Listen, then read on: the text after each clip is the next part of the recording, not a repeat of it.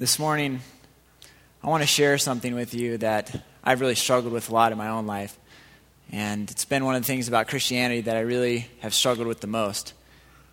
If there's been anything that's made me question my own faith, it's been this topic. Over the past few weeks, we've been going through a series called Identity Theft. What happened to our God? How have people changed our idea of God into something that He isn't?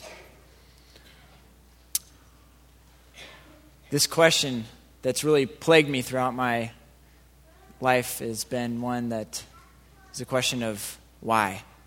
Why didn't He intervene and stop it? Why did the hurricane or the tornado or the fire pass by some houses and destroy others? Why do some people live with diseases while others live completely healthy lives? Is God not powerful enough to save people from disasters? Does He simply choose not to act? Why doesn't He do something? Some of you may know the story of the Rabbi Harold Kushner, whose son, after he died from disease, wrote a book called When Bad Things Happen to Good People. His son, who was a young boy, had progeria, which is a disease that basically exponentially accelerates aging. So his young son grew weak, bald, and wrinkled. I actually found some pictures, but I didn't want to put them up.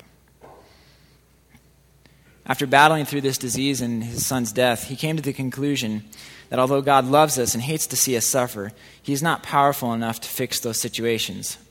He wants to, He just can't. He's as frustrated as we are, but can't do anything about it. And this made people feel better about it. Well, at least we know that God loves us. At least we know He's not just not acting. For if God was powerful enough to fix it and didn't, what would that say of God? Is God a cruel God that would stand by while His creation suffered? This has been the thing that has plagued me for years. Why doesn't God act when His people are suffering if He truly loves us?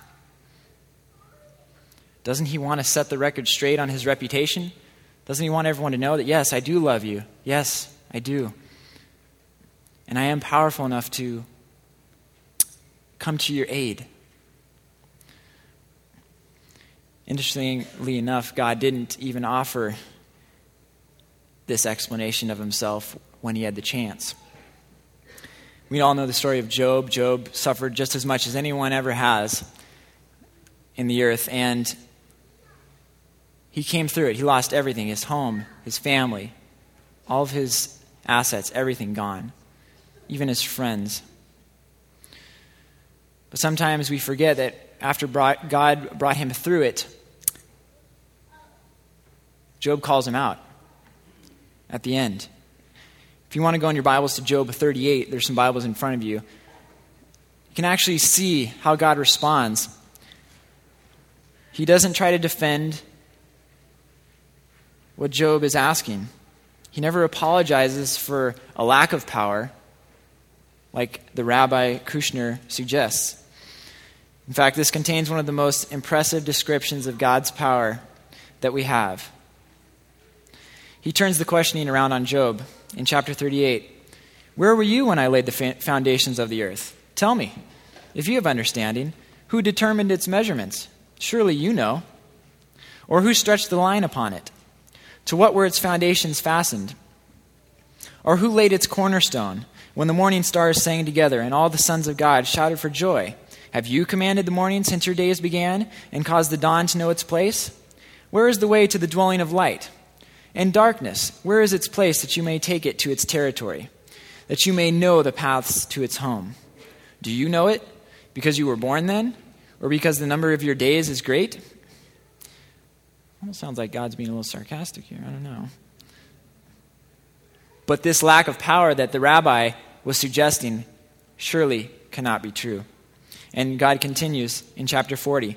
Shall the one who contends with the Almighty correct him? He who rebukes God, let him answer it. After God has finished speaking to Job in a whirlwind, I guess he responds the only way that someone can. Behold, I am vile. What answer shall I give you? I lay my hand over my mouth. Once I have spoken, but I won't answer now. Yes, twice, but I won't proceed any further. And while this speech may have resolved Job's questions, his contentment was satisfied. It may not satisfy ours, although we didn't hear God speak to us in a whirlwind. Why doesn't God come to his people's aid? If he is powerful enough, why doesn't he come? I've heard people speak on this over the years. I've read some stuff on it. Like I said, it's been a thing that's really plagued me in my Christian walk. Pastor Chris Oberg calls it her favorite question. I don't know if it's my favorite, but I guess it is. It seems like when everyone has addressed this issue, they've given great explanations, parables, parallels to our lives.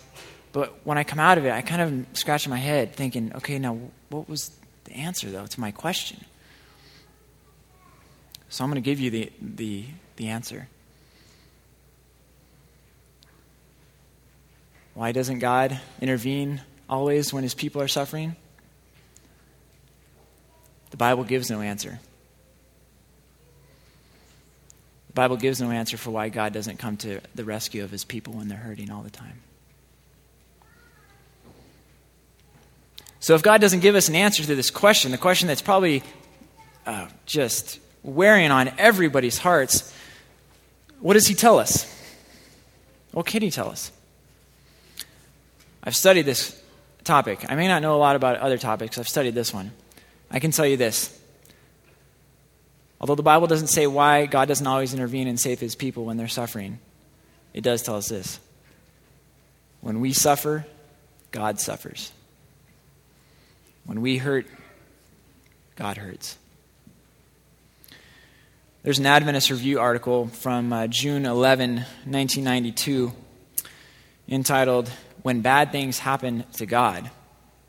It's a very interesting and insightful article written by a certain Kenneth Curtis. I don't know if you guys know who that is.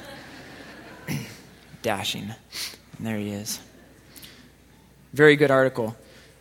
He remembers his professor noting one time, as important as it is to talk about why bad things happen to good people, what we really need to do sometimes is talk about why bad things happen to God. Bad things happen to God. Isn't God the all-powerful, omnipotent everything of the universe? Isn't he above everything? Yes. But sometimes we forget God's relational side, the side that laughs when we're having a good time, that cries when we're hurting, and that experiences deep pain when we're suffering. But does he really know how much this life must hurt? Does he have any idea what we are going through? How could he? He's up in heaven, we're down here on earth. How could he really really understand?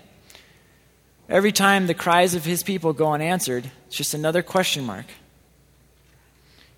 How can he know? But he does know, because he came among us.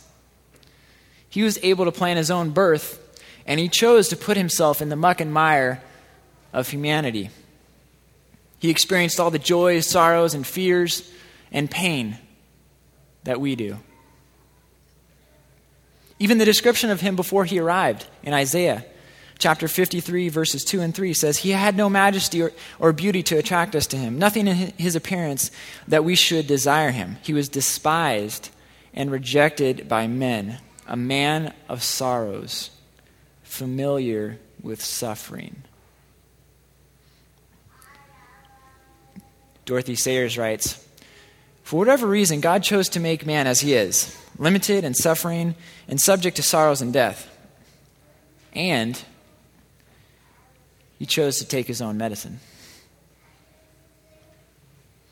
The fact that he has felt what we feel doesn't necessarily remove the pain from our lives, but it does show that God has not sat idly by and watched while we have suffered. He's experienced it too. He's the one that has wept intensely when his best friend, one of his closest friends, died. Many times when he was directly asked, he even healed the pain. Sometimes he broke age-old customs to do so. Like when he touched the hemorrhaging woman to heal her, or the lepers that cried unclean that were the sign to stay away.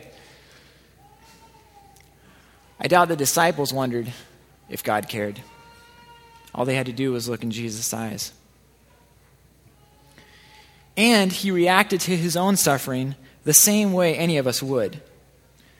He asked God to take it away. And when there was no other way, Jesus felt like God had abandoned him, just like sometimes we feel. My God, why have you forsaken me?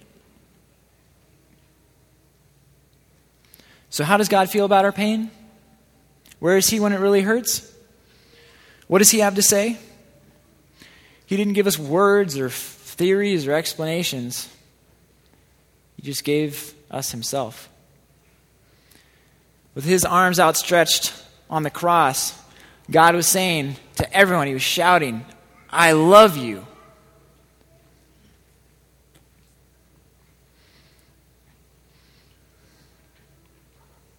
In John 9, Jesus refutes the traditional explanation of suffering. His followers point to a man born blind. They ask, who sinned, this man or his parents? Really, they were wanting to know, why did he deserve this blindness? What did he do? Surely if he's suffering, it must be because of some sin. Jesus answered, neither this man nor his parents have sinned, but this happened so that the work of God might be displayed in his life. The disciples were looking backward, wanting to answer that same question that we're wanting to answer. Why? But Jesus points us forward. He points us forward, asking the question, to what result? To backward-looking questions of cause, the why questions, there are no definitive answers in the Bible. But Jesus directs our attention to our response. What will it be? What will your literal response be today? We're in the midst of suffering right now. Ironically, I had this sermon topic planned out months in advance. Yet here we are with suffering all around us in our area. 23 fires have scorched 472,000 acres, about 3/4 the size of Rhode Island. Over 1,500 homes, I don't even know what the latest stat is, but have been destroyed. Not what are we going to do about it, what are you going to do about it? How are you going to respond? Our conference, the Southeastern California Conference of Seventh-day Adventists, has announced that many people have been stepping up and have been volunteering to the people that have been displaced, assisting the victims of the fire. They tell us that the best thing that we can do right now is give of our plenty to those who have lost everything. Can you imagine losing your entire house? Everything just totally gone. Driving back home today and it's not there. Just like that. No house to go back to. Where do you go from there? This morning we're going to take a special offering to help out with those victims. So if you feel impressed this morning to reach out to those who have been devastated by the disaster, the deacons will be collecting a special offering that will go to that. If you'd like to contribute later in the week too, please feel free to stop by the church office and we'll be able to take care of your donations there. Also, as a church, we've been asked by the Red Cross to step up and to come help with trash pickup at the Orange Show next Friday from 8 to 3. For more info on that, you can call the church or stop by this next week. What's your response going to be today? Instead of looking backwards to why, let's look forward with our response to what result. Please bow your heads with me. Dear Lord, I thank you not only for coming down to this earth for the purpose of dying for our sins, for being our replacement, for being our Savior, but I also praise you especially right now for the fact that you have experienced what we've gone through, that you have hurt when we have hurt, and that you have suffered when we have suffered just the same. Please help us to have perspective in times of suffering, to know that you do care, that you love us above anything else. Please be with the firefighters that are still fighting fires. Please be with the people that have been displaced. Please bless the rebuilding and all of the devastation. Please just transform it into something that glorifies you. Please work among this tragedy. And please impress upon us our proper response. In Jesus' name, amen.